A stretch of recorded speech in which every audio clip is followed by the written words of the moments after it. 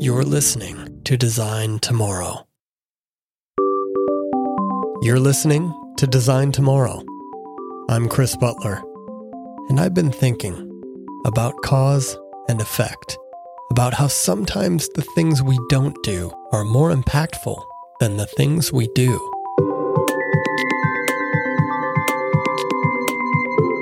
That's easy to understand when we're talking about big things done and not done.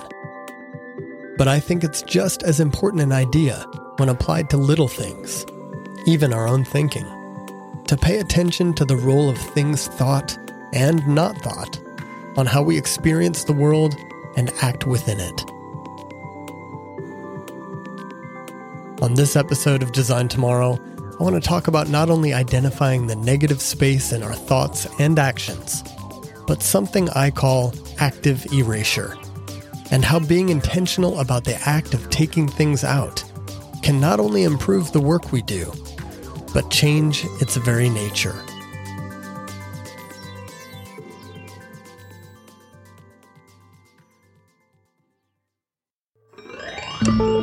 Design Tomorrow is a podcast about design, technology, and being human, which, admittedly, is a lot to be about.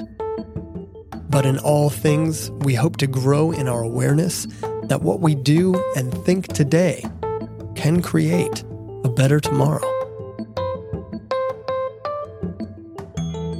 You can follow the show on Twitter, Facebook, and Instagram at Design Tomorrow. Just leave all the vowels out.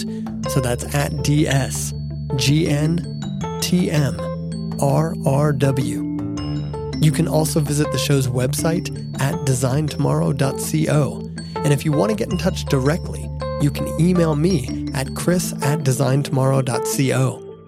I'd love to hear from you. And now, let's get back to the show. My favorite professor at art school was a man named Alfred de Credico. Now, Al was a polarizing figure, to say the least. Students would beg to be placed in his classes, and they would beg not to be. But Al was a great man. He understood so much about the creative process, mostly, I believe, because he understood how predictably we think our way through making things, and how that thinking almost always gets in the way of our best output. Al used to begin his fall semester foundation year drawing course with a strange assignment: to make a drawing in the shower. He'd deliver this assignment after reading aloud a short essay about drawing by the critic Donald Cuspit. But communication exists in name only, for the materially abstracted work is addressed to no one in particular, and those who find themselves addressed by it are neither transformed by nor have any transformative effect on it. Their consciousness of it does not help constitute it, nor does their consciousness of the modernist, or as I would say, presentist work significantly constitute them. Literalness, that is the literal order of effects, as Greenberg says, by its very presentist nature, precludes the idea of constitutive consciousness as well as of its correlate, transformative communication. Yikes. Cuspit is dense. I think 40 seconds is enough. But Al loved this essay, so much, in fact, that there were always copies of it tucked somewhere, usually between student drawings that he collected in this enormous steel flat file cabinet that sat in the corner of the studio.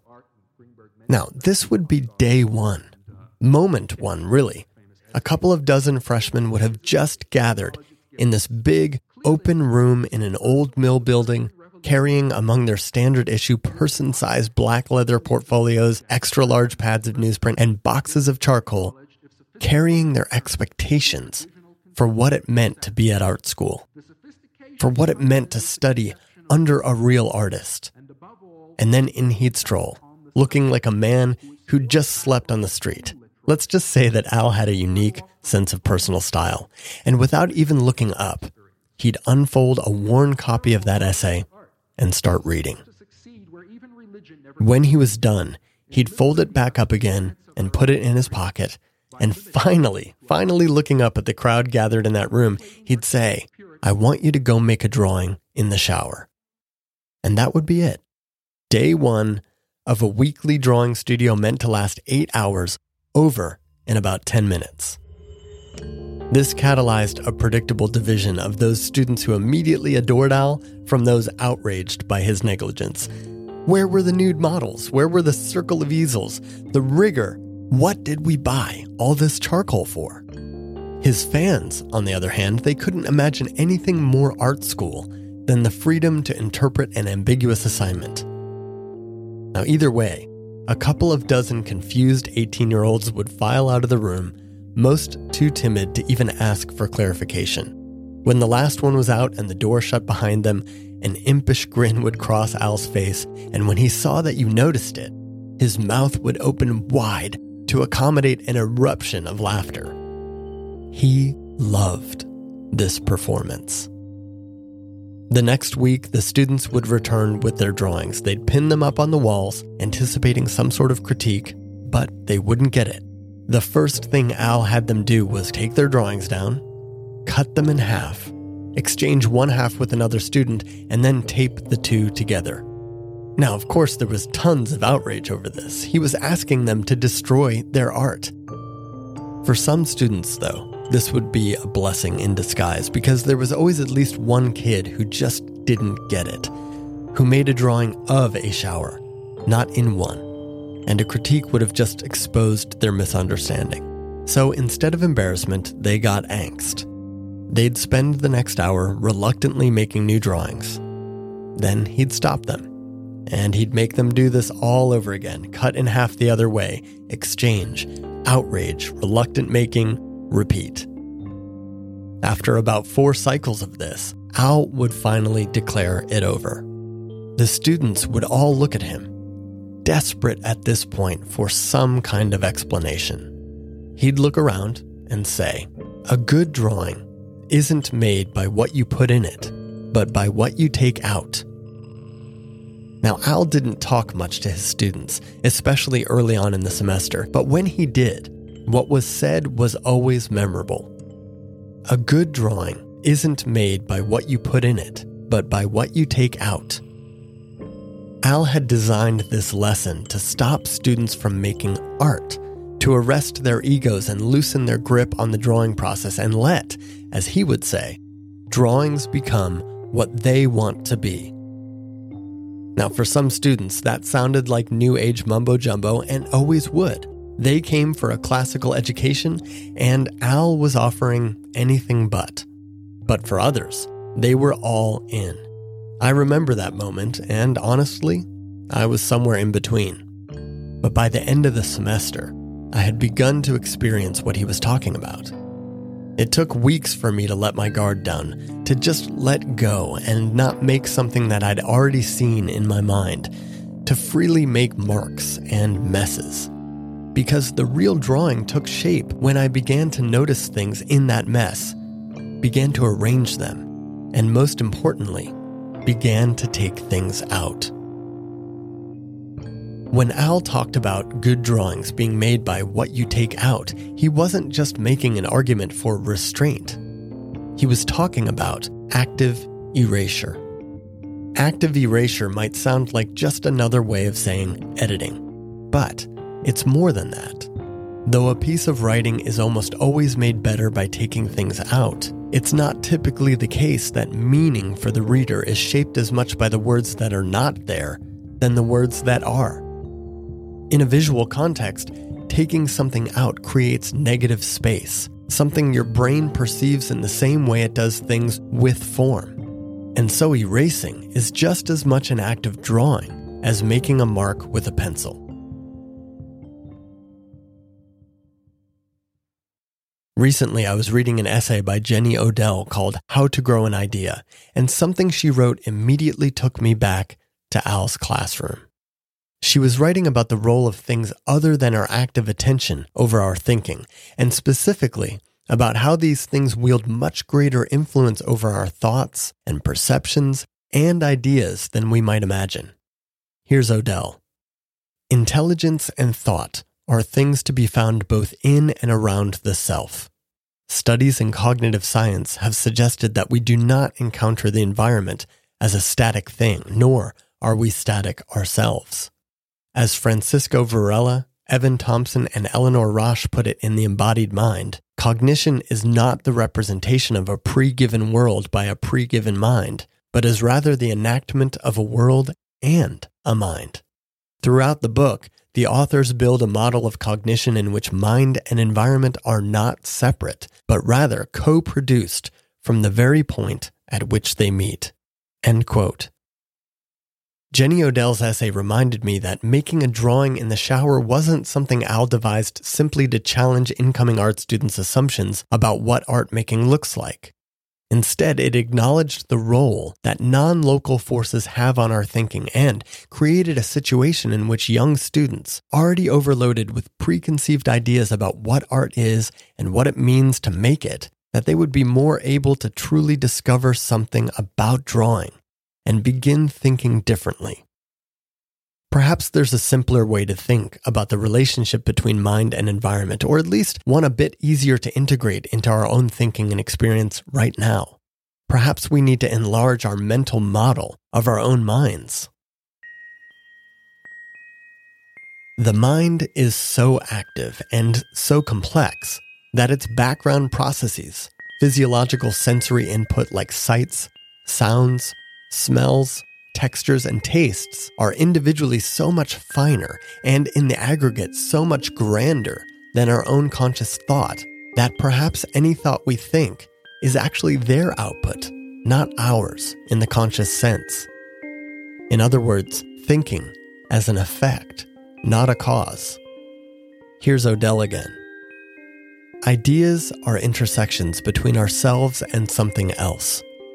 Like consciousness itself, ideas are emergent properties, and thinking might be more participation than it is production. End quote.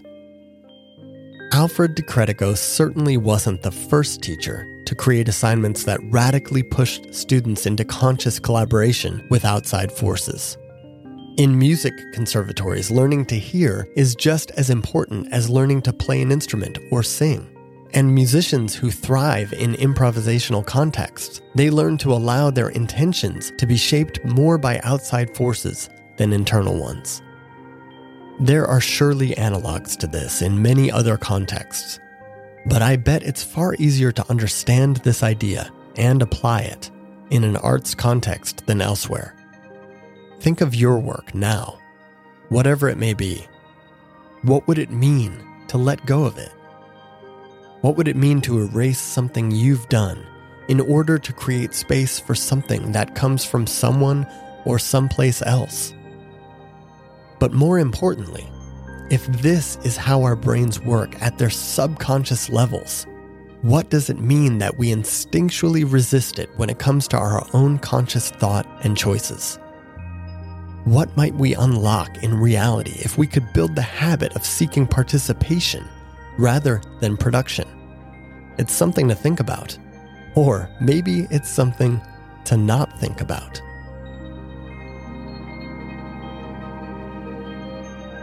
Well, friends, that's it for today.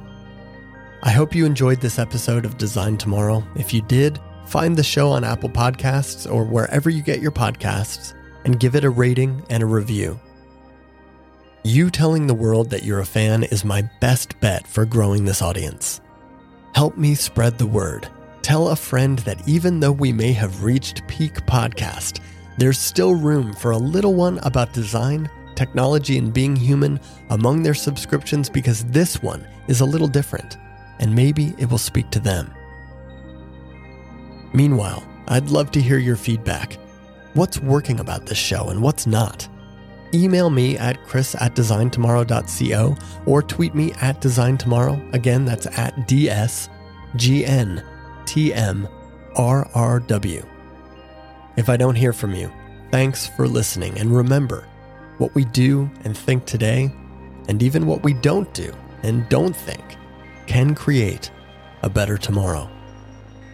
See you then.